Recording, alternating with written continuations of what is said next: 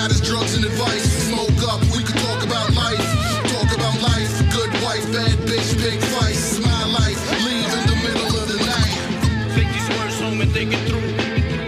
Welcome back to Black Hoodie Alchemy, folks. I'm joined here with a special guest, my good homie Alex from the Natural Born Alchemist podcast. One of the first guests to the show, so it's great to have you back on. How you doing today, man? I'm doing great. Thanks for having me back. Yeah, thank you. So for listeners out there, Alex is, if you don't know who he is a crazy cat, and I mean that in the best way, because we're going to be talking about some of history's like craziest alchemists. Alex is definitely the perfect dude to talk to about that. And I say crazy to me has always been, it's double-edged, just like so many, if not most words, descriptive words. But crazy has always had like a little bit of a positive connotation to me. Crazy means fun. It means inventive. It means outside the box. It means, maybe you are missing the mark a little bit, but you're diving at a little bit of uncharted territory. And yes, crazy can also mean unhinged and like red flags and madness, I guess, generally. But there's that line that's been said many, many times by different people that about the fine line between genius and insanity. And I think that is, if there's any sort of archetypal character that fits that description, it is the alchemist. And if anything, the alchemist seeks to live in that medium, the middle path between the two, because I think as a character that enjoys like Hermeticism or the inspirations of alchemy, you appreciate, you're kind of drawn towards a surrealistic quality of life and an outlook on life. And Alex is he is quite the character. He's always been for listeners out there, I love this story. I think it's funny. Alex isn't afraid to speak his mind, and he's always we don't agree on everything, but it's that's the beauty of friendship and knowing people that give you different perspectives. And for the most part, we're very much on the same page. But the story I was going to tell is that I once watched Alex on Twitter get blocked by Duncan Trussell, comedian and co-creator of the Midnight Gospels. And Duncan Trussell was just being petty. I thought that was hilarious. You're never afraid to speak your mind, Alex. That's for sure. No, well, freedom of speech is important. Sometimes very often, especially on Twitter, when I come up with a viewpoint of some current event, I often when I say a viewpoint, I don't really have it yet myself. I might like send it out like, this would be the most original perspective that I've never heard before. I don't know if it's true, but I'll say it. And then if I get pushback and I discuss, I can sometimes discover it was wrong. And if no perspective or argument can stand up to my original thing, then it becomes like, well, maybe that's correct then. That's usually how I form opinions. But like people often take ideas serious, Yeah, and I like that. I think that is honestly maybe a pre-internet, like more traditional way of granted, I'm not saying you're not an eccentric dude, as am I, but the idea of just like testing the waters, and I guess what I'm getting at is debate, is the art of debate is definitely lost today. And I think I've said this to you before. In fact, I know I have now, but your aura is this like mild-mannered, very chill dude, but and but you also have this like inner spirit animal of like this grumpy dude from the Bronx that I love. Like you have this this cutting sense of humor that, I've definitely seen annoy other people, but that's because that dark sense of humor is just not for everybody. But I have an extremely dark sense of humor. And I'm sure there's going to be a little bit more brought up in this episode on those lines. Alex, before I toss the ball over to you, I wanted to ask you a little bit. This is the only character I am bringing to the table, really, before I um, um, get you to enlighten me, because I'm sure you're going to tell me some shit plenty of shit that I don't know.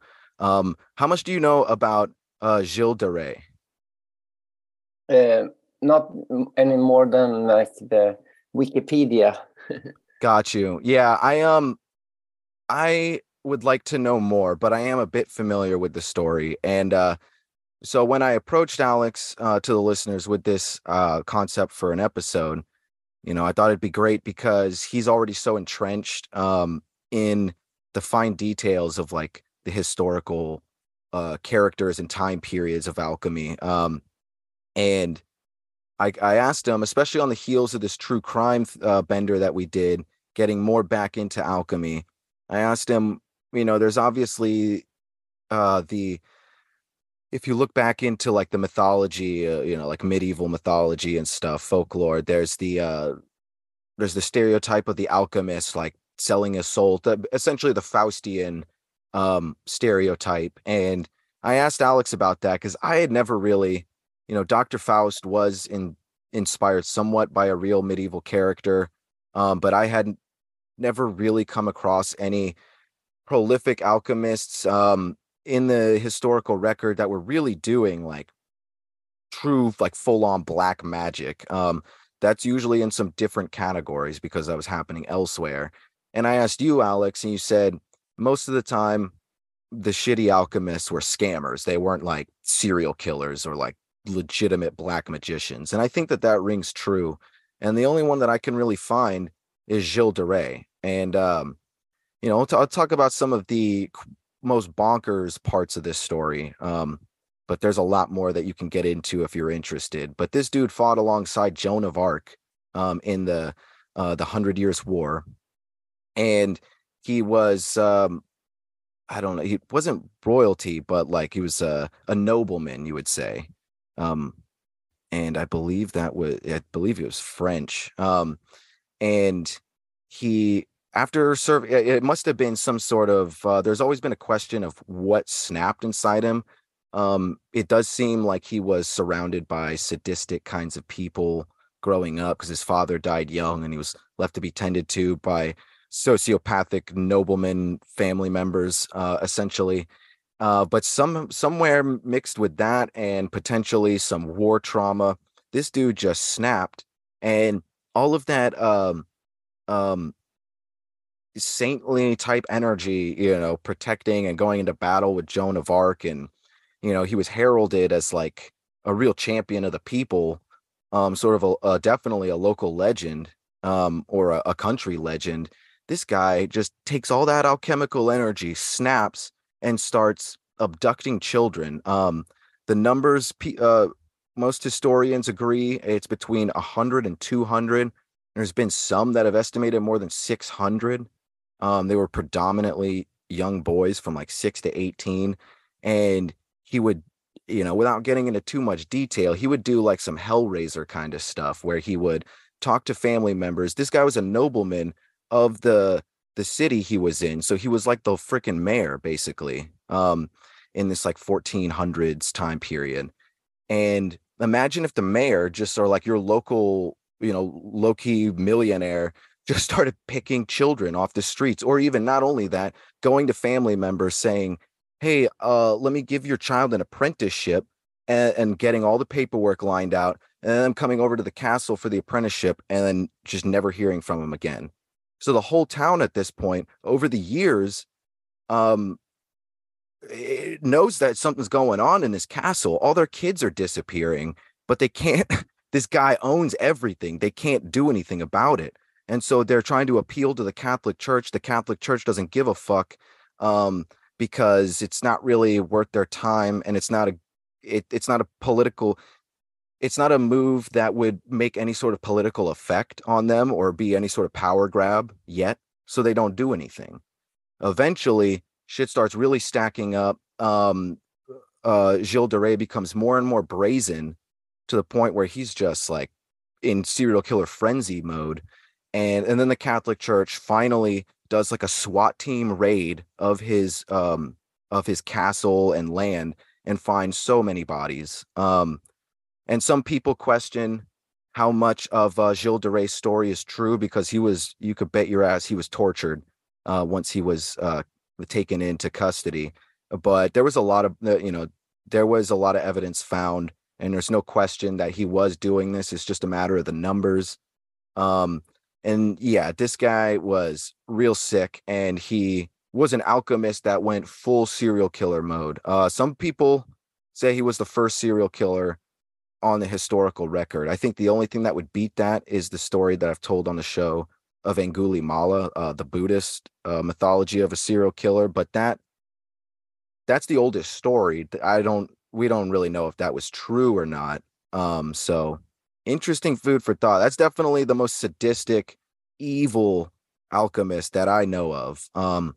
So I wanted to drop that in there because the other thing was he spent millions and millions of dollars in today's money. Like most of his fortune, as he was murdering children, he built like a cathedral, and he put on this play, this extravagant play about himself defending Joan of Arc, which squandered most of his family fortune. It was insane, like Broadway on steroids. So this guy was fucking really strange, to say the least.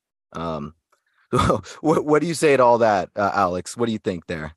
Well, I do have one perspective on it, and well, first of all, I wouldn't know. I mean, he was into alchemy, and he apparently asked to be in contact with alchemists and that. But yeah, he was at least trying to be. Yeah, but I wouldn't class him as technically an alchemist. But true, many of the alchemists from when he lived, most of the kooky ones lived between his time and up till now. So alchemy is way older. So it was during like the 1400s up to 1800s where you have most of the scammers and those kinds of alchemists.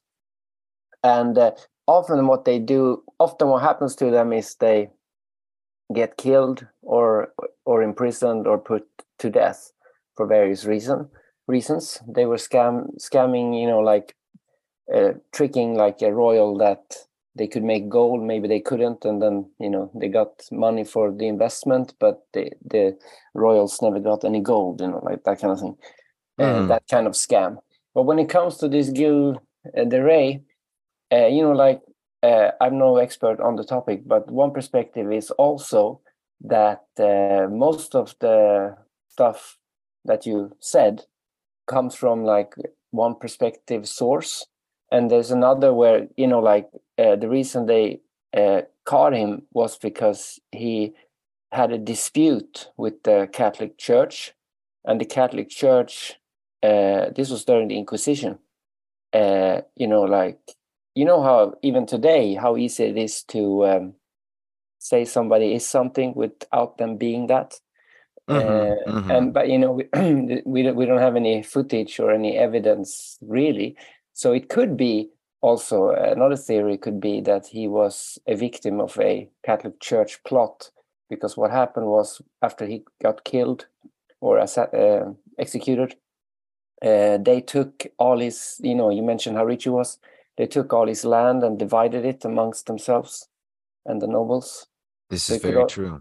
Yeah, so it could also be like framed in a sense. And the Catholic Church killed Joan of Arc, and if he was like saying she was good, maybe they had enough. This guy, but I don't know. That's another interesting bit. Is he, even while he was like murderous, and in some way, there's no way to really know for sure, obviously, but it seems that Joan of Arc and her death at the hand of the Catholic Church probably was one of these straws that broke his back and sort of twisted him, because a lot of that weird, extravagant play was just as much like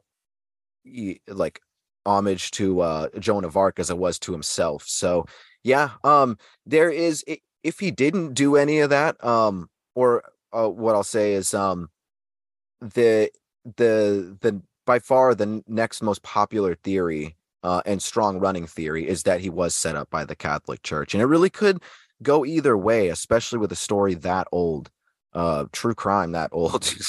Good luck getting any evidence. It's basically mythology at this point. We just know that in some sense it happened, or that the characters were real and something went down. But um, I always, sometimes people say like, oh, it would be easy to kill a lot of people 500 years ago. There was no like police or in that kind of way, like keeping, cameras or anything like that. It's easy to get away with, and most people didn't have an ID or like, so it's probably easier to kill a lot of people and not get caught.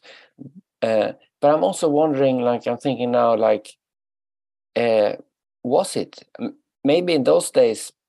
People were living in smaller communities. They didn't travel so far. And, when you live in a small town, everybody knows everybody and they keep track of each other's kids. I don't know. I'm just speculating. Maybe it wasn't as easy to do and get away with as we think. Yeah, it's very possible. It's a hell of a story either way. Yeah. But one that we will not get the answers on, certainly not today. I'd like to hear more of some of the people, some of the wildest alchemists that have inspired you. I may, depending on who you have on your deck there, I may bring up John D a little bit. But I'm interested in hearing. I know you go deep. And the historical record of alchemists is not something that I'm new to, but it's something like, prepping for a test, like a lot of those fine point details you might know for a while, and then you might need a refresher. So I'm very excited for you to give me both barrels here and really tell me about some wild alchemists in history here. So you got the floor, man. Yeah, well, when it comes to the ones who inspire me or the ones I find interesting, they're not really the scammers. Let's say, if we call them scammers. Yeah. But, and like with Gilda Ray, it's also hard. I mean, it's also like, were they scam artists or not? It's like divided what people think. But I guess the most famous one that probably most agree that he was a hustler was Count Cagliostro, and he ended his life in a prison cell in Italy, and he's probably the most well known of the scammers. Well, what was his deal? Well, he just basically ripped people off, you could say. But he was also like he invented like Masonic rites and stuff like that. So he was, and you can even see his paintings, his illustrations of these rites. I mean, like rituals within the Masonic order. They're quite, well made, and like, so he wasn't like a hustler on all counts, just maybe when it came to like making gold, which probably couldn't do, Yeah, that's interesting. It's the exact same sort of motif between the I don't know, for lack of a better term, the true believer and the and the troll, I guess, or the scam artist. You see that in like cryptozoology all the time. There are, and I didn't expect to bring this up, so I don't have names in front of me. But there are several cryptozoologists or just like Forteans looking at unexplainable phenomena that have written books, so and they've taken it seriously, but in addition to the stuff that they take seriously, they've also created hoaxes just for the hell of it.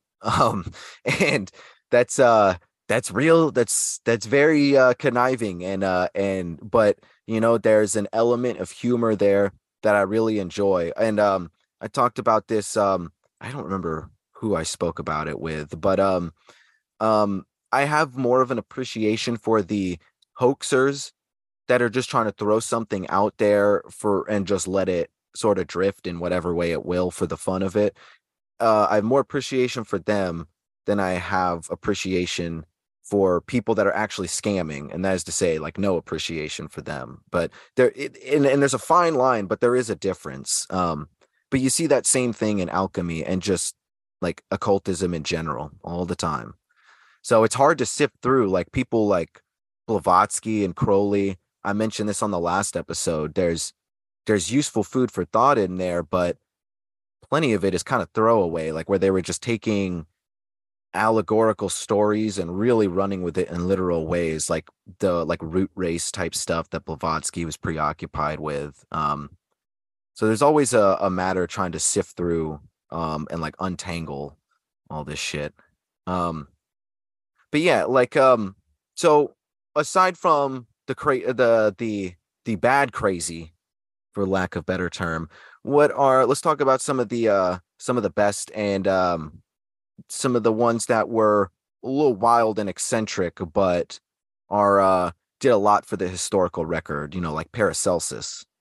Yeah, I guess Paracelsus would be the number one guy because he was a very peculiar character. I mean, they say he was very ugly, and he for this reason he didn't really have any. He never had a wife or kids or anything like that because they suspect that nobody wanted him. Oh, poor guy. uh, but the cool thing with him was that he constantly traveled.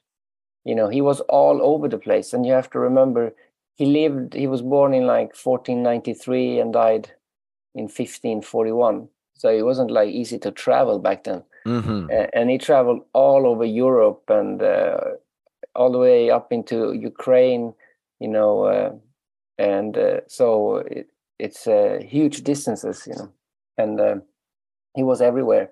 And what he did was he used to go to what I guess today you would call witches, but in those days they were just like housewives, because he said that the housewives of the world know more about medicine than the best universities. So he learned a lot from them and all their like home remedies and that kind of thing. And yeah, there's a lot. Again, it's one of those cases where I wish I had a list in front of me, but because I don't have it committed to memory. But there's like like a small shopping list at least of home or like even over the counter remedies like powders and creams and stuff that we use today, that Paracelsus like was one of the first to um find and put into like record outside of like housewife like old wives tale type stuff. Yeah, exactly. And he was one of the I don't know if he was the first, but definitely one of the first who treated wounds by cleaning them and allowing the wound to heal itself rather than bleed people and stuff like that. And for this reason, he saved a lot of people, because usually people died when they got a wound or they had to amputate a leg or something like that. They usually died because of infection. So he healed a lot of people and became very popular as a miracle doctor because he did what the real doctors didn't do. So the real doctors, they hated him, and he got chased out of towns all the time, and he never really respected his fellow doctors because they were following incorrect knowledge according to him. So imagine like if he almost had like a 20th century approach, and he was living 500 years earlier. So like people saw him as a madman. Yeah, talk about a dude ahead of his time. And it's interesting too, because I was gonna ask you how he was perceived by the people, because I know more of his studies than I do like the sociocultural part. And I guess not very surprising that the people loved him, but the establishment didn't. Yeah. He was celebrated, and he was a doctor, so he held lectures at universities and stuff, and he spoke in the German language, not Latin, which was not at all appreciated, because in those days Latin was the academic language, still is in a sense. So you never really spoke the common language, the common tongue. Interesting. It's like in the old days, the Bible was always in a language that the people couldn't speak or read, so they just had to trust the priest that what he said was correct. I forget about that sometimes. That's a devious trick there, man. Yeah, but Paracelsus didn't do that, and he wrote in German. And if you read the texts from that time, and then you read Paracelsus texts, they feel more modern, and he speaks very harshly, like he's very critical, and like talks trash talks like the universities all the time, like, so he was very much a punk kind of character, like a rebel, and but he wasn't like, he was usually correct. There's a famous quote where he goes, "My hat has more knowledge than all the doctors in all the universities," or something like that. So I don't think it's true that it comes from that, but they say his this word bombastic comes from his name, because but I think that's been disproven, but it's just a coincidence then, because his real name is Theophrastus von Hohenheim. Theophrastus Bombastus von Hohenheim. so he had that name in his name, and so and he was very bombastic, so that's why people think that word came from him. The reason he's called name. Yeah, the reason he's called Paracelsus is because Celsus was a doctor healer kind of character before him, and para means greater, so he was greater than the dude before, Very cool. That's what his name. Yeah, a little bit of punk rock even just in the name there, in the title. Your time is running out. All the world wants you now.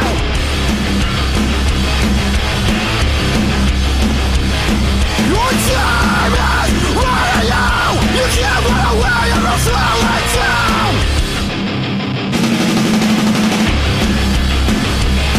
Your time is running out. Run away to what can do.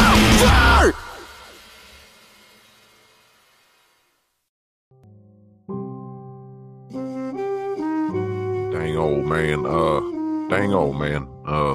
Listen here, y'all. This is your good old boyfriend, and your good old friend that's a boy, not a boyfriend. Tippy Patson here, and from all them Black Hoodie Alchemy episodes, and I'm just here to tell y'all about some of the great commentaries that have been going on this program with the good old Anthony Tyler. We've done some great episodes, just like Richard the Abominable Snowman Kuklinski, the Jewish locksmith known as Israel Keys, the Puerto Rican Batman known as Pedro Rodriguez Filho, and dang old Macaulay Culkin's gay murderous brother Michael Alec. And a whole lot more, y'all. So why don't you go on, tune in, and check them Black Hoodie Alchemy episodes out. Don't forget I'm Tippy Patson of the League of Extraordinary Gentlemen. And I hope to hear from y'all soon.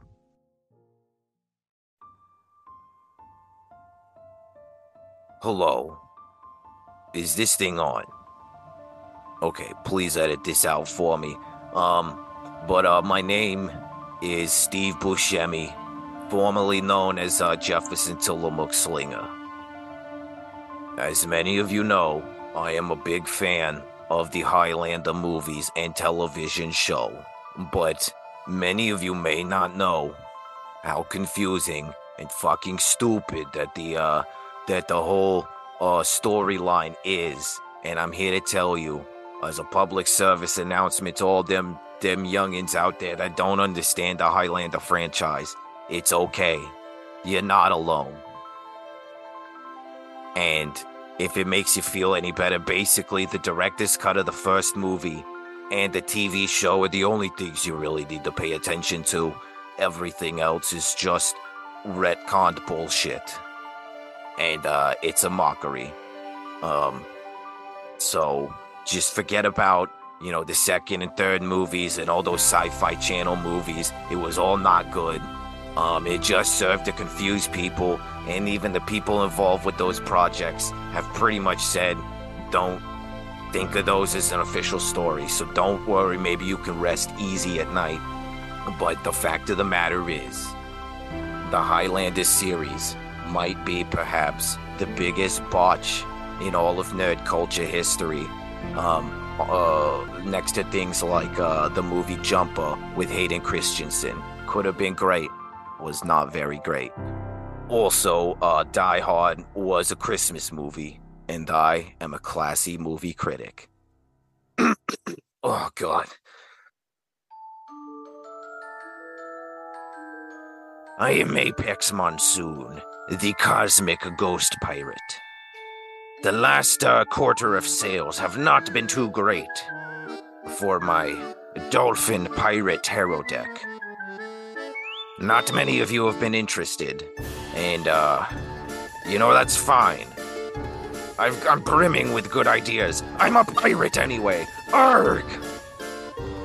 So, what I've done is, I've created Apex Monsoon's Cosmic Pirate Space Rum.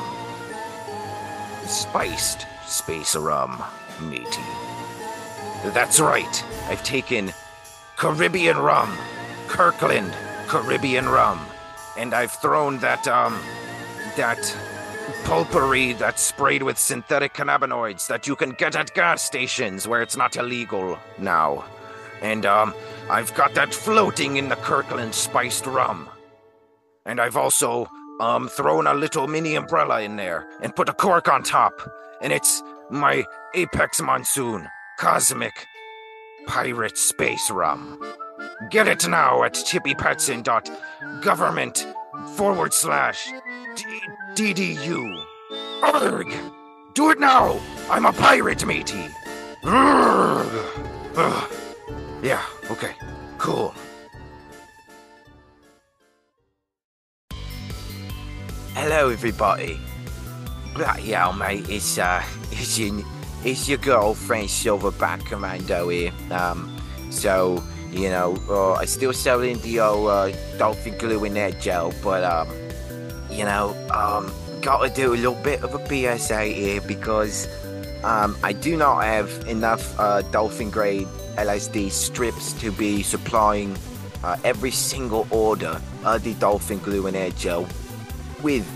So if you received an order with the promise of the strip of LSD and you didn't get it, sorry, I did not expect so many people to notice, and I just don't have enough to share. So also I've got to go back to the drawing board a little bit, I think, because I think I might have been giving too many of these dolphins a bit too much of the LSDs, because one of them recently popped on me like a balloon. Not sure. I'm gonna have to figure that one out a bit. But in the meantime, you can still get the dolphin glue in there gel for holding on to your toupees or your dentures or making your toys creepy crawl. That's it for now. Take care, everybody.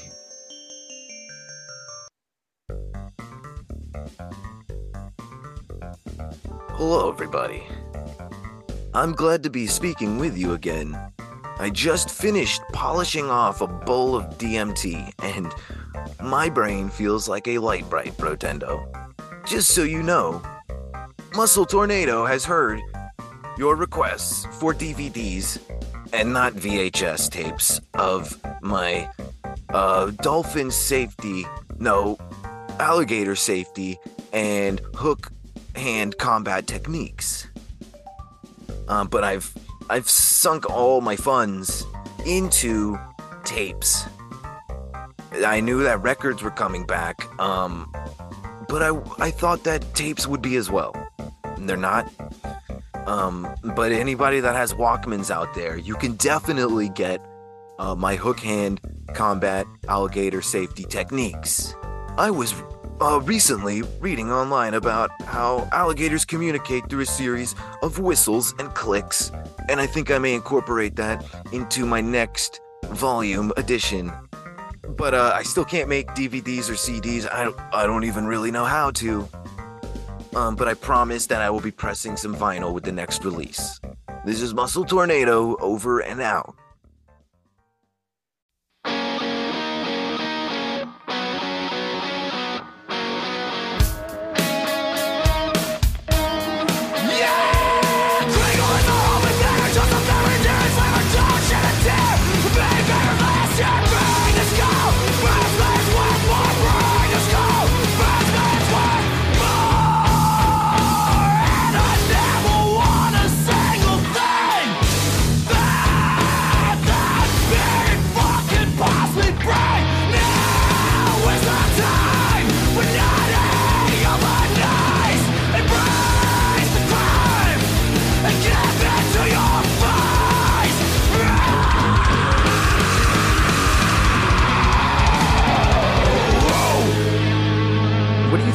What do you think of John D? He's a very interesting character, but it seems to me like it's his colleague Kelly who was maybe the real alchemist, but I don't know. They're interesting because they're like two. There's not that many cases of two. Yeah. So it's like a couple, and they're all very different. Whereas Kelly was more like a Paracelsus kind of character, like and John Dee was more a gentleman, Kelly, respected. I think you're accurate in the comparisons. But to give Paracelsus credit, he was even scammier, much scammier than Paracelsus, even though he had some genuine talent. But yeah, now that I think of it, John Dee and Edward Kelly might be like at least one of the best, most prime examples of having just as much intrigue and merit on at least a philosophical perspective as they do like drug fueled like self-mythologized egotism, because there's the classic bit to that story where as these guys, so it's pretty clear at this point, although not entirely proven, that Kelly was an alchemist, at least insofar as being able to identify different plants, specifically Western acacia, and be able to extract DMT for actual smoking. And that he used that for scrying and for like divination purposes and things. And that Edward Kelly was the studious one who knew all these languages, and he had a high education, and so, but he more of a mathematical mind, not so much inclined to the vision states. And I guess that makes sense, because it seems weird to me that Kelly would be that D rather would be so interested, but just be like, well, I guess I can't do any of this visionary stuff. But I guess it's like me and guitar. Like I can strum, I can play a little bit, but I tried when I was younger, and I can just write. Even when I was learning to write, it always felt like it was coming naturally, and guitar was always so much of a struggle. Same with doing comprehensive math. And, there are some people who are more inclined to hypnosis. So I guess there are just some people who are more inclined to self-hypnosis, the visionary states. And so it's weird that they team up. But then Kelly gets so much into he wraps D so much into this that he gets D convinced, for those that don't know the story, that the DMT angels, whatever, that they're talking with and creating Enochian magic through the communication with, those angels want them to swap wives. And they do. But then that ends up really pissing D off, because that feels like he can't really swallow that horse pill.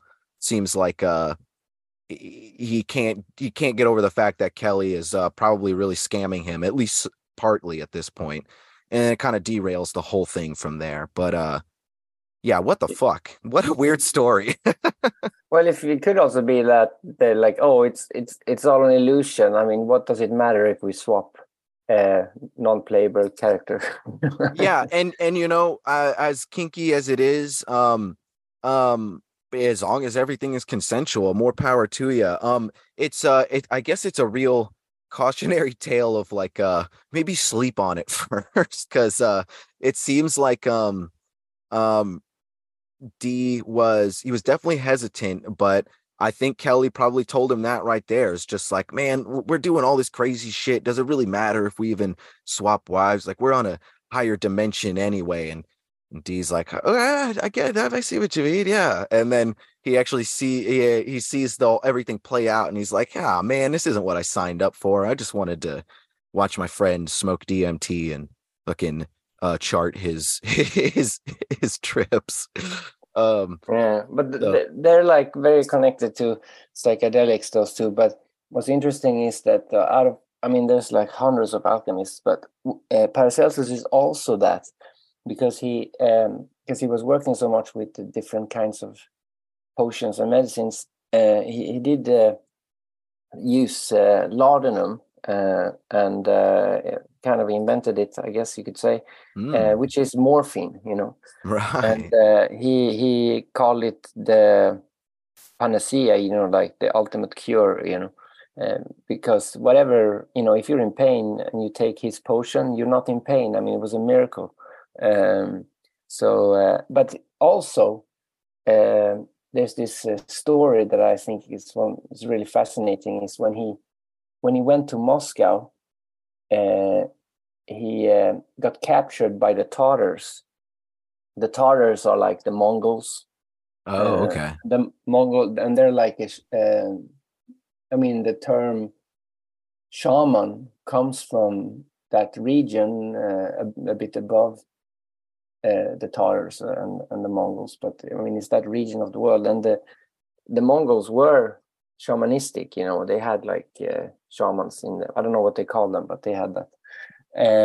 Anyway, they captured him, and funnily enough, very current even today, he was taken through Ukraine to the Crimea, and he managed to like befriend these Mongol captures, and they noticed that he was a holy man, because they viewed a healer as holy, So they started to like skill share and share stuff. Ooh. And he said that the Tatars demonstrated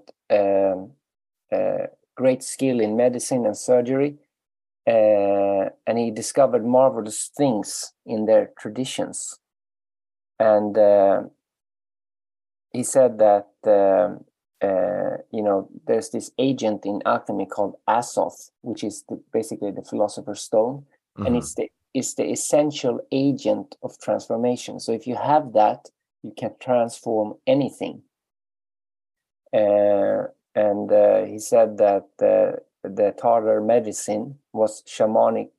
I didn't use that word, but and they were rooted in faith and imagination, as well as drawing on herbal remedies. So it sounds like when he's describing the Tatar's medicine, it's rooted in faith and imagination and herbal remedies. It sounds very much like some sort of like psychedelic substance.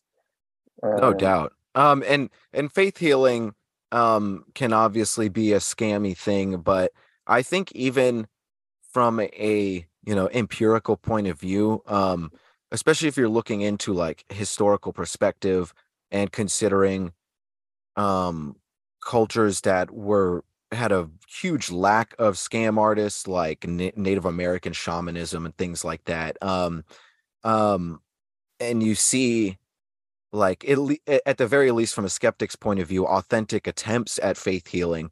I think you can even find some merit.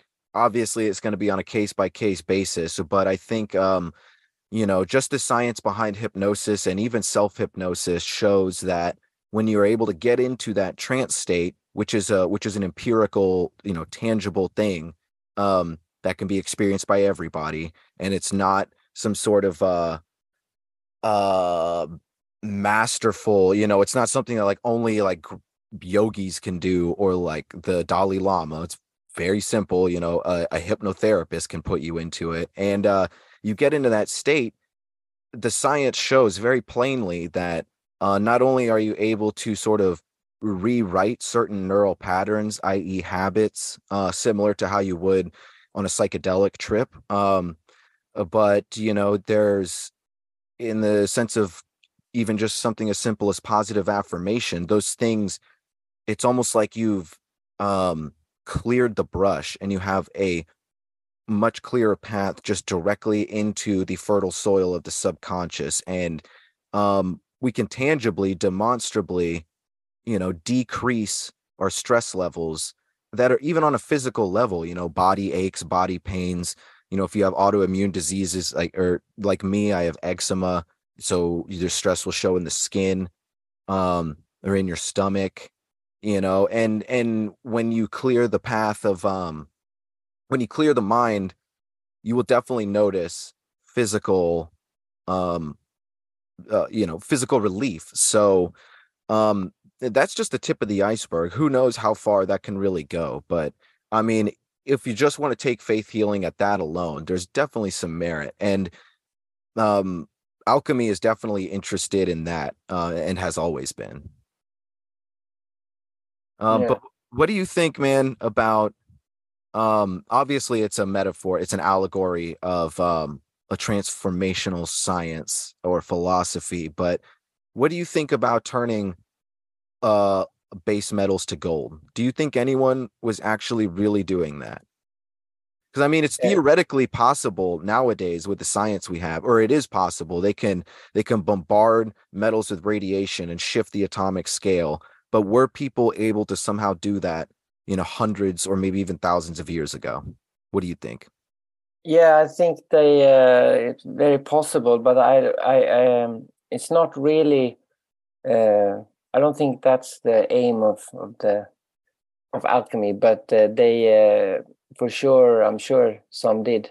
But if you have an essential agent of transformation, then I mean, like, maybe it's not gold you want to make, maybe it's something else. But there's like two camps on this, if it's metaphorical or not. But if you look at the history of alchemy, it's clearly closer to chemistry than woo-woo. I mean, the early For sure. alchemists were scientists. I mean, they were.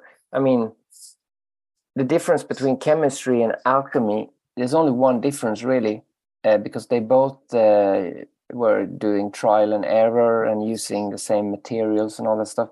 The only difference is that the alchemist prays, whereas the scientist is only involved in matter and the alchemist is not. So if the alchemist does the same chemistry procedure as a chemist, the difference is he like prays or meditates, and that would be interesting to try. I mean, I would love to see real scientists pray and meditate in the lab, see if there's a difference of effect. But I think that's the main difference. And many of the lab equipment were invented by alchemists. Yeah. Some of them women. Most of the foundational alchemists were women, especially this one called Mary. It was very important, and they are often not mentioned as much. Well, yeah, I don't know much about that even. I'd really like to hear anything you got to say about that. Because I mean, obviously, if we're talking archetypally, um, you articulated it pretty well. Like the old wives' tales. That's not meant to be some sort of, um, obviously it wouldn't be derogatory, but like belittling, I guess. That's saying like in what people perceive as old wives' tales, there's some deep innate wisdom that is passed down, and so there's definitely, I think, a strong running theme of alchemical principles in the feminine energy. I mean, you could see that just in the philosophy itself, but I don't know of a whole lot of old school female alchemists. So I'd really like to hear about that. Yeah, they her real name was this Mary one. Well, not real name, but the name she's known as is Mary the Prophetess, or the Jewess prophetess. I mean, and she invented this famous. It's called the Bain Marie. I don't know if you know what it is, but if you see it, it's quite recognizable. It's a sort of way to distill something. But she lived in the Alexandria, northeast Egypt area. So she was, you had like the Egypt, and then you had her, and then the modern world after that. So she was kind of on the precipice of those two worlds, because history usually begins with Egypt, Right. if you go with the traditional one. But what do we know about her reputation, like sociocultural? Like, how was she integrated into the time that she was in? Well, as always, everything we know about anybody back then is usually from writings from somebody who lived 100 years later. So it's like really hard to. But it's this guy called Sosimos of Panopolis. Okay, yeah, PD Newman mentioned him in our conversation with him, so listeners will recognize that name. Yeah, so he wrote about Mary. Okay. And he described her as one of the sages, and credited to be the first true alchemist, in the West. Interesting. But it goes with my theory that it's just, I guess, alchemy is the civilized version of shamanism, I would say. Like, yeah. I would definitely agree with that. And I mean, civilized in like it maybe not now, not today. Today, somebody would think alchemy is some sort of esoteric mumbo jumbo. But I mean, like, if you think about from Jesus's time up to the Renaissance, alchemy was like respectable. I mean, compared to today. Most certainly, yeah. It was absolutely a heuristic template for chemistry, among other things, physics, astronomy, all these different things. And this is interesting, I think, always, is that, as I said, alchemists pray and they're more spiritual, and the chemist is not. But the word chemist or chemistry is a spiritual word. You always talk about when you have chemistry with somebody, or chemistry. I think that's interesting that people started using that term in that way. Why Absolutely. Not use, And I'm pretty sure the etymology of the word chemistry comes from alchemy. Yeah. So just further cherry on top there. But yeah, the whole idea of the scientist praying is also something that I'd like to bring up a little more, because that was more or less the topic of the last episode, where we were looking into Gautiean science and how the whole emphasis, it's very similar in terms of the traditional empirical model that we have to like Newtonian science, but the huge emphasis, because Gautier was an alchemist, like his whole natural life, was the existentialist humanistic quality to the scientific study, kind of in that way where people like Jacques Vallée and John Keel will say, hey, even if people have these outlandish stories that seem unbelievable, like, let's really look at the human quality here. Maybe the story they're telling wasn't 100% true, but like, how did it affect the person in that Jungian sense? We can find a lot about things we don't have understanding of by gauging the human experience, point of view, and point of view, as we know about eyewitness reports and things, it can be skewed, but there is something fundamental, and that's why we keep it empirical. We keep it grounded with control methods, so we don't let the subjectivity dilute a scientific experiment. Instead, we allow the subjectivity to be, what's the easiest way without mincing words? In that alchemical sense, we work with the process itself in order to, and this is how Rudolf Steiner, he adapted Gautier in science and developed biodynamic farming. The idea of a farm as a closed loop ecosystem, instead of just a mechanical Monsanto style process, is probably the easiest visual representation of that model. And just think about it, man. If Gautier had won out in like the scientific philosophical debate between Newton and people like Descartes and all these different scientific philosophers, if Gautier had won out, what kind of world would we be living in now? Yeah, interesting. I think that his work is very important still. Like Faust is the most famous one, of course. Mm-hmm. But you wouldn't know this. It's hard because it's German. But every time you say his name, I jolt. I don't know which one you mean. But then I remember because you're the pronunciation. But it's Goethe. Yes, that was also something I talked about in the episode, was like, I've heard it pronounced so many different fucking ways. I did a disclaimer at the beginning. I was like, look, the way that I've heard most people say it around me is Gautier. But I've heard what was the way you said it again? Because I've definitely heard it. Goethe. It's how you say it. Okay. Goethe. Yeah. I heard, but when you say it, it sounds like goatee. I was like, oh, who is he talking about? But dude, I've heard, for instance, in a Manly P. Hall lecture where he talked about Faust, he called him Gata. Like, there's so many. I've heard many even scholarly people say it differently.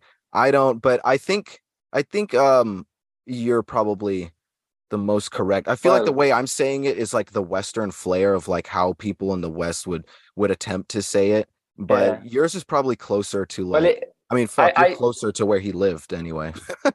Yeah, it's a German name. So as a German, you would say Goethe, but I don't know. But good note. I thought it was, but anyway, the reason I mentioned it was because I thought it was funny, because when you say the other way you said it, it sounded like goatee, and Faust and goatee. I thought it was like a devil's mustache and goatee.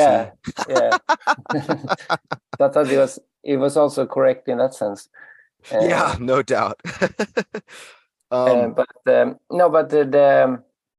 I think there's a lot to. I think there's more truth to alchemy than people give it credit now, because I recently got a telescope, and I live in a place where you can easily see the stars, and there's very little light pollution. But I never really had a telescope in my life. I always thought about getting one, but I never did for some reason. So I'll get one. And when I looked into it, I didn't get a cheap one. I didn't get an expensive one. I got like a mid-range high. It's pretty good. It wasn't cheap, but it was. There's always more expensive ones. Right. But I wanted to get one that was, you could see it as far as possible without breaking the bank, And when I used it, it was kind of a spiritual experience, because you're up there in the universe. You're so much closer. And the shocking thing I mean, this is funny. I knew this, but I didn't really understand it until I looked in this telescope. Because when I look up at the stars at night, it's a black sky, and then you have all these dots, right? Mm-hmm. But when I put the telescope up into that area and looked in the telescope, there were billions more dots that I had not ever seen before. I mean, there's so much. It was almost like that was all there is. Like, like when you look at a TV that's turned off, or this static, like Right. it looked like static, like there was that many. Wow. And in alchemy, you have the as above, so below, the microcosm and the macrocosm. Mm-hmm. And the further you go, the further you look at the big thing, the more it resembles the tiny thing. And my wife had a good theory where it's all looped. So if you ever manage to reach the biggest thing, you're actually at the smallest thing of the next thing. Do you know what I mean? Absolutely. Yeah, that reminds me a little bit, and I always thought it was a very alchemical ending. Richard Matheson, he wrote I Am Legend, he wrote What Dreams May Come, and he wrote The Incredible Shrinking Man, among other greats. In The Incredible Shrinking Man, which I think, if I remember correctly, maybe I could be remembering this wrong, but I think there's some sort of like almost Stephen King thinner style hex that's put on him. But in any case, he just starts shrinking a small amount, and then the story visits back with him periodically, and he's just getting smaller and smaller, the same amount every day. And then it gets to a point where he's like a tiny man looking for crumbs in the basement, like a tiny, like Tom, or like, no, like Faye style, where he's like trying to fight a spider like it's a dragon. And he's like, I don't know what the hell's gonna happen to me when I keep shrinking. Because I'm shrinking the same amount, like incrementally every day. And at the end, it's like the final freaking centimeter, whatever the smallest measurement he was using. And instead of disappearing out of existence, he just finds himself in a new landscape. He's a part of, like, I guess what you would call the quantum landscape at that point. And it's just, and he leaves it open-ended, so you don't really know what it all entails. But the takeaway is that he just basically, simply through scale, not even like some crazy high-minded transportation, simply through scale, he like entered into a different dimension of existence, which I thought was fucking awesome. I always loved that ending. And it Yeah, it's doesn't spoil the story either, so go read that. Yeah, it's like that alchemical symbol, the Ouroboros, the snake eating its own tail. It's just a loop. Absolutely. And that could also be because this is every symbolism you see. If you see a symbolism in something and you see it in something else everywhere, it becomes like a good sign. So you also have when you die and are reborn, you have the wheel. Right. So it's always looped. And if you go out, you come in, and if you go in, you go out. It's very alchemical, I think. Absolutely. So, as above, so below is one of the important phrases, but it explains a lot. If you start looking at science and nature through alchemical eyes, I think a lot of things make sense. And the famous story with turning lead into gold, I started to think is that it's not about turning lead into gold. It's unveiling that lead is gold. Everything's gold, So it's metaphorical, of course. But it's the same as if you feel depressed and you're like suicidal, you're depressed and all that stuff, and you want to be healed, or I wish I was happy, and that if you reach the point of healing, you would realize that you are happy. I completely agree. I think it's so well encapsulated in, it's kind of the Phoenix metaphor, but even more basic than that. It's the alchemical motif of life is just sort of it's well represented in the fact that ash makes great fertilizer. You know what I mean? Yeah. Everything is cyclic. And before I want to ask you some more questions about the the concepts in philosophy or alchemical philosophy. But before I do that, I wanted to give you final opportunity to data dump any more interesting names you want to toss our way. Yeah, there's this guy called Count Saint Germain, and he wrote a book. Actually, it's called The Most Holy Trinosophia. It's a very peculiar book with lots of different graphs and stuff. But he's been credited as being immortal, maybe still alive.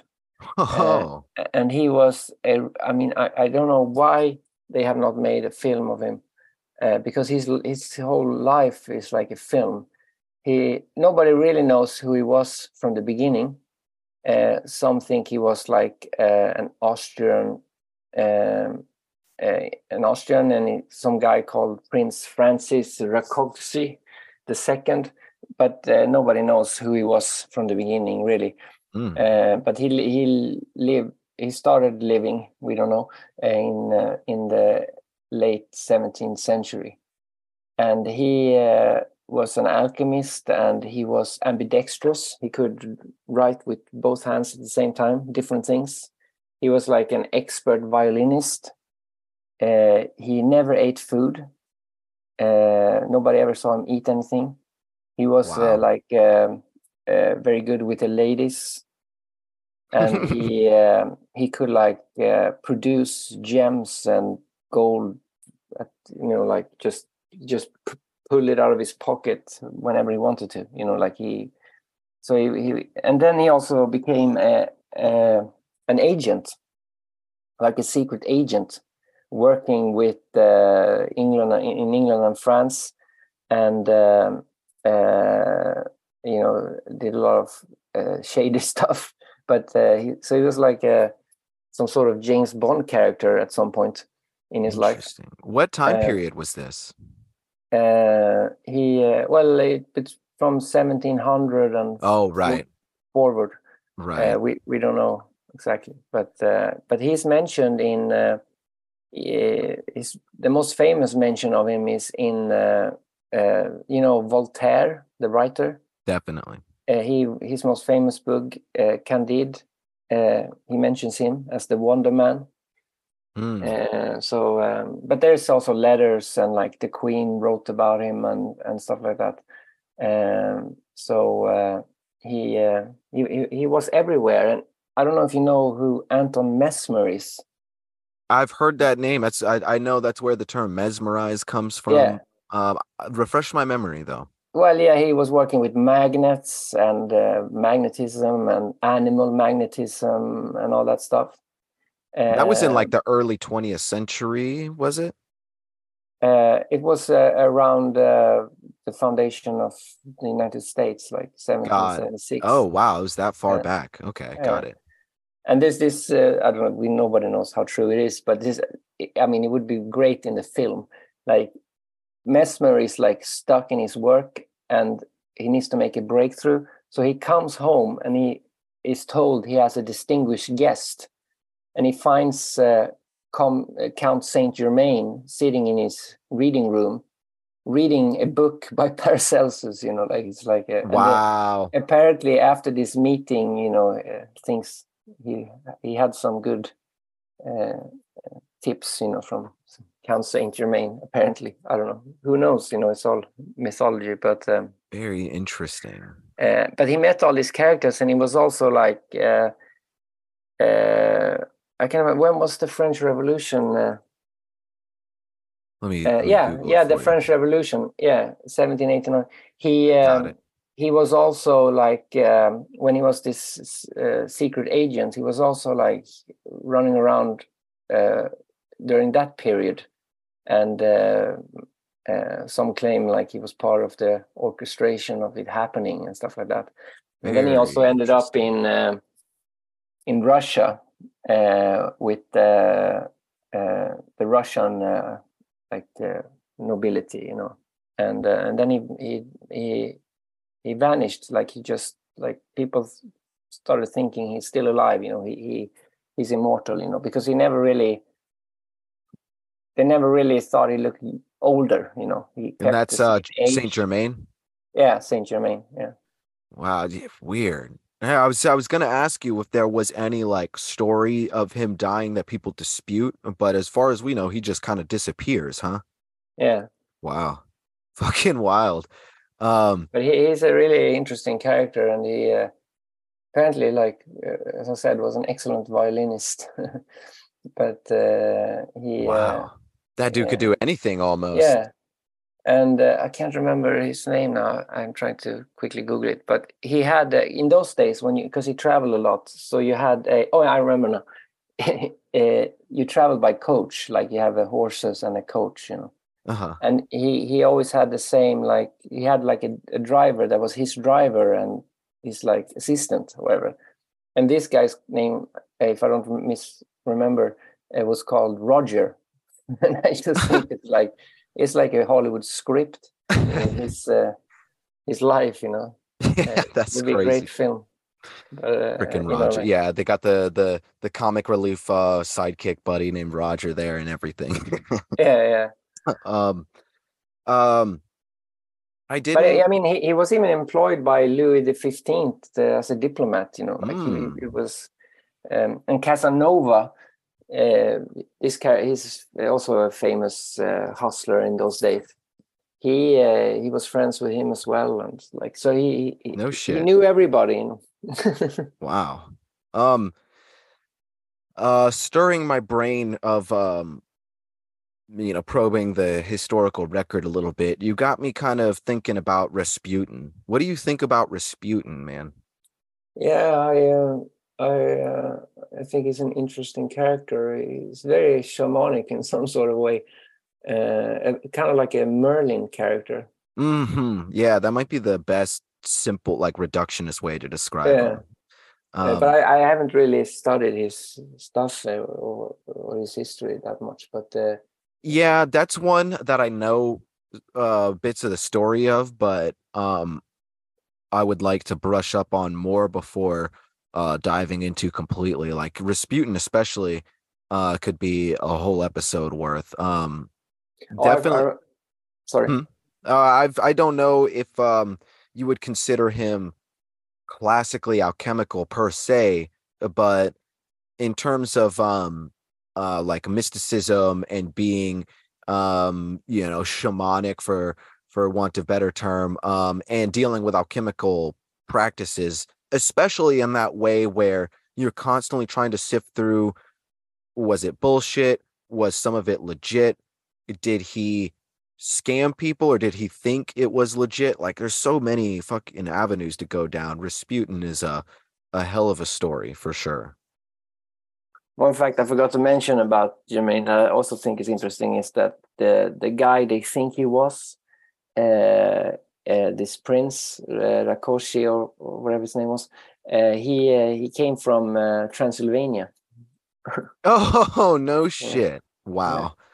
And apparently already 500 years old at the time of entering the history books, but wow. Who knows? Yeah, that's one. A good book anyway. You can easily get it. Yeah, that's one we'll probably have to cover as its own show, Saint Germain, one of these days. That's wild. Yeah, I think we ran the gamut. When we're not done yet, I still got some more that I'd like to ask your opinion of. But in terms of interesting names, we really ran the gamut of the scummy to the scammy to the eccentric and innovative, like a little bit to the mythological. Got a little bit of it all in there. And this is why, if I were to consider myself anything, it's an alchemist. Because these characters are just nutty in the best ways. They're crazy in the best ways, except for Gilles de Rais.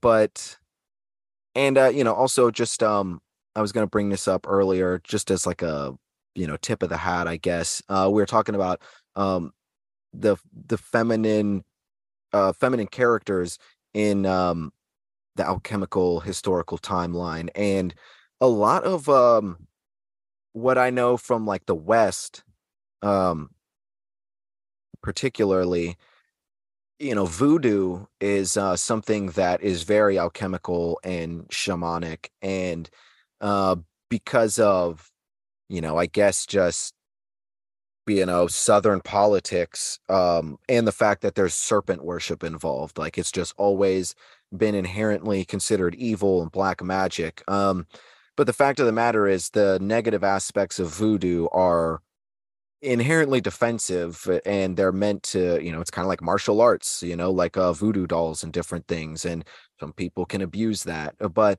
voodoo, um in its like westernized form, derived from like African religious culture, is something that places a lot of emphasis on the feminine energy. And it's been a minute since I've looked into voodoo, but it's I did go down some rabbit holes, read some books, 'cause I do find it very interesting. I believe that there are no, I mean, obviously you have like witch doctors and you have male voodoo figures for sure, but w- you don't, in terms of like the ultimate top position, the feminine energy and the female voodoo priestess is the most top dog. And Marie Laveau, famous for being the priestess of New Orleans. You can go to the voodoo shop in New Orleans, her voodoo shop, quote unquote, to this day. She's a similar character, and it's said that she still might be alive to this day. She's got a lot of lore, and that's another fascinating story that could take up its own episode. Where she was 100 freaking million% a real person. Like she was all around New Orleans. Everyone knew her. She's a staple. But there's, yeah, sifting through. It's the same thing. We're looking at something like Gilles de Rais. Like we can see enough of the historical record, or Saint Germain, to see that this person was around doing impressive things. I mean, they wouldn't be remembered so vividly if they weren't doing impressive things. But the telephone game is so fucking, there have been so many turns in that telephone game that we're just never truly gonna know. But that's part of the fun of it to me. Yeah, the great thing with Germain is he appears in the diaries of different nobilities that are like Oh wow. separated. So you can, it's very clear that he at least existed for sure and did stuff. But I mean, a lot of the stuff he did could be legendary. But that's a good thing about those days, that people wrote diaries. So if we lose the internet, we don't have any record of anything. It's true. Yeah. Makes you wonder. It also makes you wonder if we might be a little better off if some people just wrote in diaries what they might tweet. Um, Oh yeah. but because the internet is definitely some sort of massive projection mechanism. And people, yeah, I think sometimes giving people the ability to have no filter and say exactly what's on their mind, yeah, bites them in the ass sometimes. But yeah, just as an aside, because man, if you want to get down the idea of like computers and black mirrors, that can get very alchemical as well. But I did an experiment this last week, actually, which I thought was very interesting on what's that? on Twitter. I went to somebody's tweet that had a lot of followers, and let's say the tweet was about A, and then I write BBB, and get dogpiled, by all these people, and nothing grows followers more. It's like No shit. it's a sense of trolling, I guess, in a sense, but Definitely. I mean, it's like, but also weird. with a thought experiment involved, not just trolling. Yeah. I do believe what I said. So, if I have a view, I know that I stand behind. I just find the tweet that's opposite and put it there, like spew it there. And And you get a lot of traction on that. And I think that's interesting how the algorithm likes that, you know. That it is likes a good point. conflict. Yeah. You know. Yep. Very interesting. Now, I was trying to think. Yeah, I did. This thought popped into my head. Because it's been a while since these are just such classic historical characters, the two I'm about to bring up. I almost kind of forget about them in the esoteric sense, even though I have went down those rabbit holes a little bit. I'm actually after this conversation, I'd like to go back and look at these two characters a little more. But would you consider on a technical level, not so much archetypal, but technically speaking, would Michelangelo and Leonardo da Vinci be considered alchemists? No. No. Yeah, because as far as I know, I've never heard alchemy associated with their name, but those two, to me, in terms of what they practice, like the output of what they were doing, was very alchemical. I was surprised that I've never found them associated, or that they weren't like directly interested in alchemists. Yeah. Well, I'm not saying no. I just like if some scholar was writing a list of alchemists, I don't think he would put them on it, you know. Yeah, that was my impression, but like it'd been a while since I looked into them, so I wanted your opinion. But yeah, But they could definitely be viewed as alchemical in a sense. I think more Da Vinci than Michelangelo. definitely. I Because Da think Vinci was, yeah, he was more mystical, I think. he certainly was. Yeah. I think the thing that might put Michelangelo in there was his fascination with not just symbolism, but the human body. Like he did a lot to further our understanding of the human anatomy in some ways. But yeah, Da Vinci, that's a whole can of worms right there. We don't need to get into that right now. It's a shame that they can't. I mean, have you seen those statues they carved in those days where like it looks like they have a blanket and it looks soft, you know, like, or they have like a veil above in front of the face and it just looks like a real veil, but it's stone. Like the skill level is amazing. It That's really something is. I think is lost with the modern era. Is this like there's very few people who have like who dedicated their whole life to a specific skill and like mastered it. That's very rare. Yeah, you can get it like maybe like sports stars or something like that, but or some musician, but it's not that common. Especially not when it concerns like making something. Agreed. Yeah. When I was researching the story of Michael Alec, Party Monster, I was reading this bit, and I can't find the quote. Maybe I will one day, but I read it and I didn't save it, and I tried to go back and look for it. But he was doing this. Are you familiar with that story? It doesn't No. really matter. No, but long story short, just so you know who the character is I'm referencing. He was Macaulay Culkin played him in a movie when he was an adult, and it's a story about this famous club promoter who was like friends with RuPaul, like the famous drag queen in the 90s that was popular in New York and ended up and was kind of like celebrated in like the gay like alt community, and then ended up killing one of his drug dealer friends and like chopping him into pieces and throwing him in the Hudson River. It's a pretty wild story, but um it was real drug fueled and everything, but he said in this interview, which is stuck in my brain as something alchemical in just an observational way. He was talking about, because his whole thing was like he was the latest thing and the most influential thing to like the New York club scene since Andy Warhol, like right on the heels of Warhol.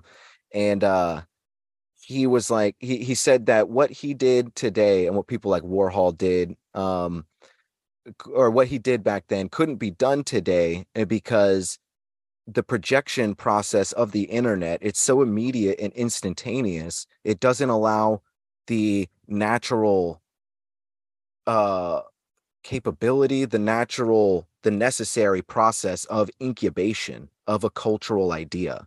Something forms, like, think about like all the staples that we have to this day. Like, this is how, like punk rock started. It wasn't created in a corporate studio. They got their hands on that afterward. It was it's hip hop the same way. It started truly of the people. And fuck, what was my train of thought there? God damn it. Um, um, yeah, I remember. So we don't have time in the immediacy of this day and age to incubate these ideas that become, and it seems that incubation period, like mimetically, archetypally, is necessary to foster something on a level that is as deeply embedded as like hip hop today. And even if look at the things that become viral, they become instantaneous. Everyone knows what they are, and then next week we can hardly remember. And so even when things become viral, like, the only way they really stick around is if they have that some sort of incubation period, and it's much harder today. And I think that whole idea of like the action potential and the incubation of that action potential, like, that's like alchemy in its most basic terms. So that's just kind of some food for thought to the conversation. But more importantly, it's a segue. I want to toss it to you as a final question, and take however long you want with it. There's no rush. What do you think about alchemy in today's day and age? Just go in whatever direction you want with it. But like, what do you think about considering the historical record and what it actually means to be someone interested in alchemy today? I think that I think the term is used a bit too easily, and it's often used as a word to represent change. I guess, which is fine. It's just that's what the word means now. I guess transformation or change. I mean, people call it, like, if they make food, they call, oh, this is an alchemy of different kitchens, so they use it in that way, so it kind of like has a lost kind of its original meaning in a sense. But for me, like, if you're like an alchemist, you have to you have to do something, like, you'd have to try and work on yourself spiritually and physically. It can't only be spiritual. Absolutely. And it can be in lab work, making tinctures or stuff like that, or trying to find the philosopher's stone or whatever. But it can also be, which I think is something not mentioned much, is that the human body is also an alchemical laboratory. And Yes. the famous thing where, like, you are what you eat. I mean, like, the indigenous, at least in the Amazon, they often use different diets to change how you are and what will happen to you. And it's true, like, if you only eat like candy every day, you're going to feel a certain way. It's going to affect you in some way. Or if you eat something else. And in the Amazon, of course, they diet different plants that have different effects.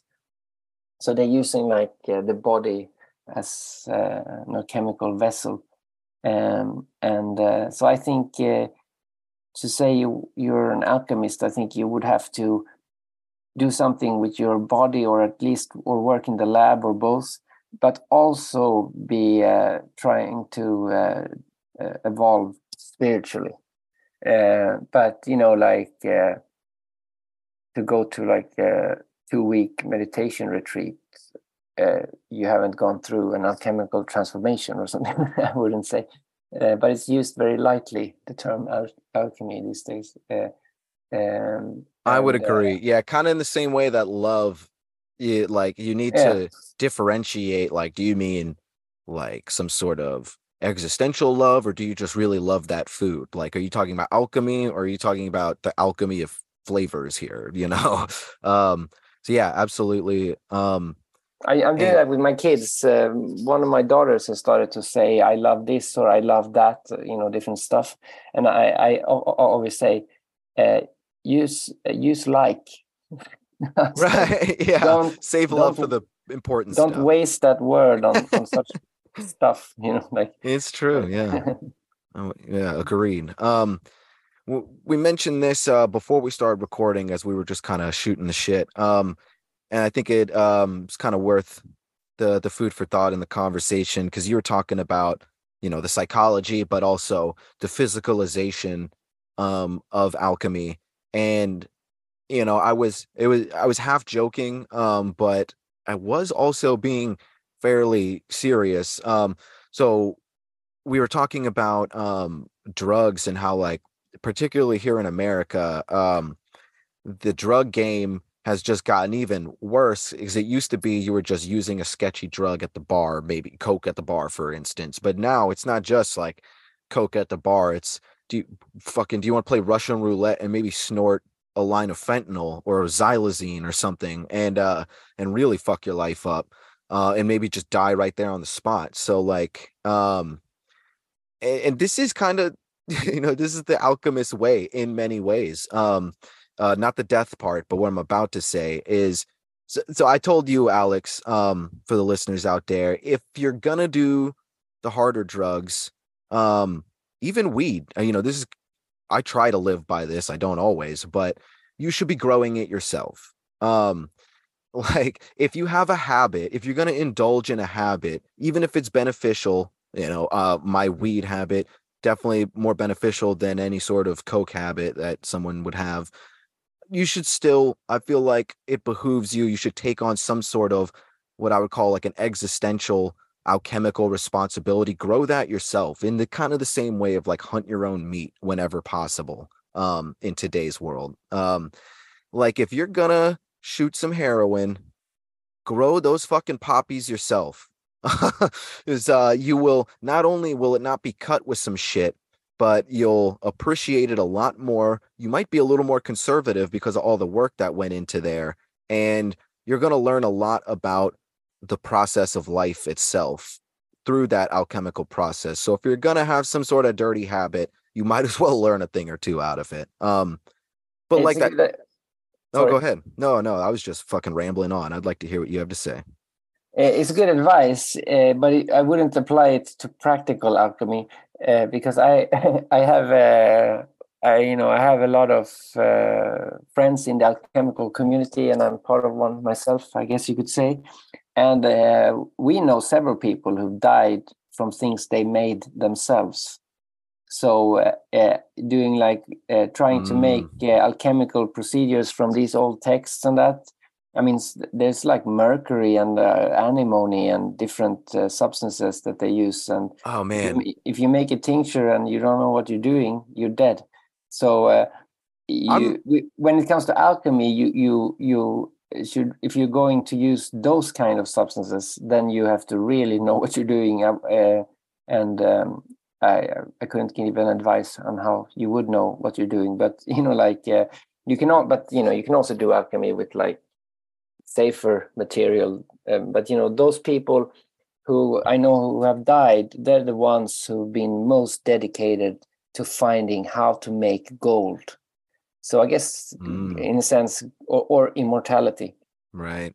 Because Yeah, that's the also most another lucrative. aspect. Yeah, the most lucrative. And when you are chasing that dream, you can end up dead. And many alchemists in the past have also died. I mean, and they're kind of martyrs to science. I mean, how do we know how mercury or these other dangerous substances, why they're dangerous and how they're dangerous? Because people died. We learn from their mistakes.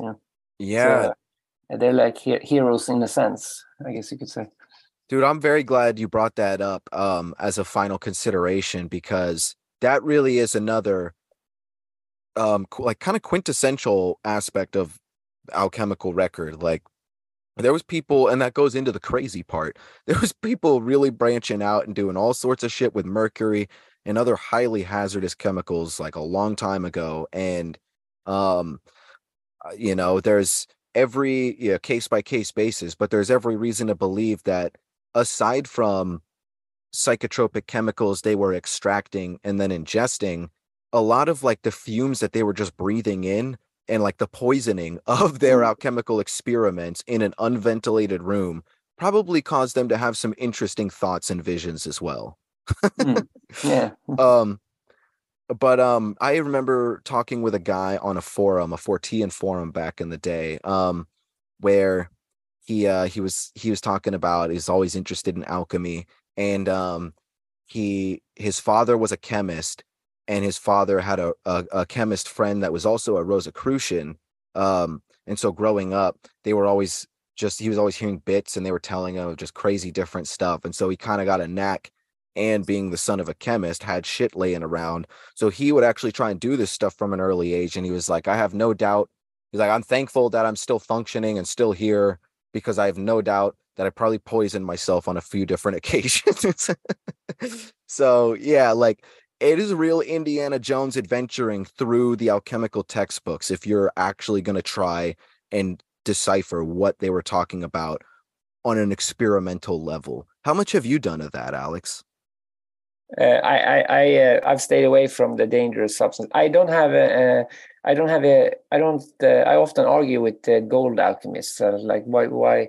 What's the point of that? You can't bring it with you when you die anyway. Mm-hmm. So I haven't really been into trying to discover how to make gold.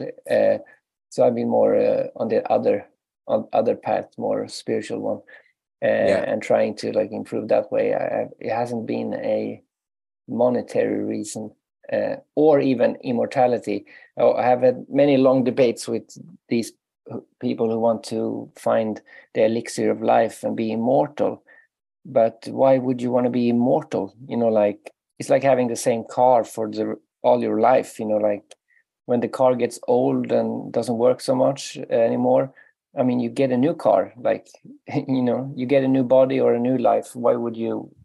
I mean, you want the same one? Yeah. Yeah, it would be a curse. I mean, Right, that is imagine if part you of the live vampire forever. curse. Yeah, Yeah. I mean, you wouldn't want that. I mean, it could be fun, like maybe 150, 200 years. Maybe it could be fun, but like, come on, if immortal, that's thousands of years. I mean, why would you want that?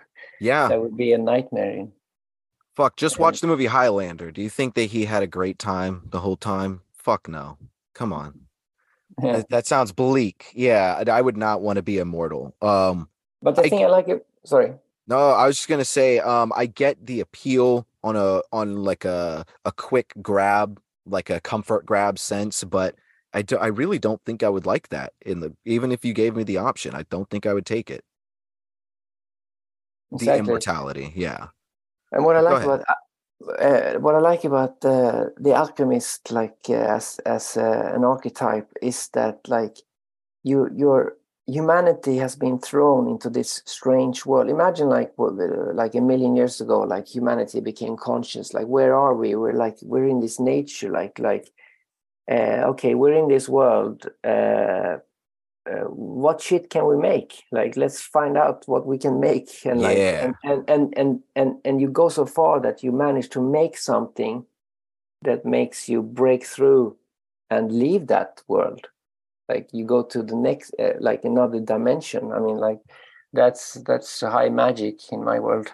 Hell yeah. Yeah, I guess Yeah. you could say that alchemists are kind of like the spiritual MacGyver. Diffuse a bomb out of some bubble gum and a paper clip and a rubber band. You know that character, right? MacGyver? Yeah. Right on. Cool, man. Well, this has been fucking awesome. This was a real, just like across the board conversation, keeping strict to alchemy, but we went in so many different directions. I got like a burst of energy from that. So thank you very much for coming on the show, dude. This was a great time. Cool. Thanks a lot. Do you have any final comments for the listeners out there? It's been a slow process, but I'll very soon start releasing my History of Alchemy series. And if people want to check that out, it starts pre-Big Bang and is supposed to end at present time. So I don't know how long it will be, but I'm trying to do it as detailed as possible, which is doing my head in because I got a bit of OCD, so I don't know when to stop. Man, it's like I was like, oh, I need to stop somewhere, because if I keep this up, I'm never going to get done. So I have to cut corners and just abbreviate more, because I went way too detailed. I feel you, man. Well, that sounds like such an undertaking. God bless you, dude. You're doing the Lord's work out there, trying to format that into a digestible podcast output, and I have no doubt that you'll be able to do it, and I can't wait to hear them. So go check out the Natural Born Alchemist podcast, everybody. It's everywhere that you can stream anything. Your website is just naturalbornalchemist.com, right? Yeah. Right on. All right, man. Well, thanks again so much. We'll get you back on the show before too long and chop it up some more, dude. You have a good day. Thanks. And don't forget, everybody, you've been listening to Black Hoodie Alchemy. I'm Anthony Tyler. This is Alex of the Natural Born Alchemist as my guest. Y'all take it easy out there. Flow and shit. Yo. I don't petty, no pedophile, see that's hella foul. If it was up to me, Garen, you wouldn't get a trial. From the far west in Toronto, bringing that west now. Flow like the now, better get flow like textile. Flow woven into the beat, I can't be exiled. Gentile, war child, walking the streets with pen pal. Mighty than the sword, I'm getting these suckers like Jim Brown. All your other stupidity, duplicity, hip-hop hypocrisy. You product of the industry, play the discography. My fans mean a lot to me, I got them all over the world. Do your geography. Due diligence, I do dividends, you do diddly. I'm Bonatelli, a bigger belly in Little Italy. Belittle these little MCs, you in the Little Leagues. Literally, I put the fear in them with my soliloquy. How many planets can I balance on one palm? Song, sing it, debate it, now the vote is the wrong song. The note don't match the spectrum off the pattern, juggle the axis off the planet we're all on. Dark shadow, you catalyst, no caller to call on. No owner, owe yourself till it's all gone. Serving the love with a glove on. Raindrops, city clouds, loud, get the puff on. Without a ditty, dance to the trance, the city stands still till the stand kills. The measurement of rap skills, step to the war child, sand deals, red ant hills. Who the big W, cover you with the C. By your vowels, still you missing by your letters, now you stranded on E. Cutting your trip short, fork in the road, I'm a feast. Graffiti hits, keep the word up. Following trends, they turn up till they veggies in a boil. Rep across the map, it's in foil, turning to soil. Strange universe, ill flows flood my newest verse. It's ill nowadays, the human race changed the human curse. A cash cow seems to be fronts the industry. Metaphysically, scientifically, you a bitch MC. I'm the epitome of slashing foes, kid. Smashing noses on trash spitting poses. Rapping when they lacking focus, blasting open. Any microphone I'm past, it's over. Raps Jehovah, oh battle axe for all the rats and chorus. Not a drill, from haunted hills to Victoria. Conscious mind of the warrior, lyrical sword of slaughter. You're dead up in jail. Is there a heaven or hell? Don't buck shots and clutch shots like Kevin McHale. Ain't the words I know, it's the world I know. Wrapped up in rap lyrics, so tight with words that flow. Might spark ya, might charge ya. The night stalker, graffiti, write raw rhymes and leave your life altered. The mic ultra, assimilate like white culture. You like vultures falling for the physical bait. Share the physical fate, you the visible fate. While my rhymes are immortalized in the digital state.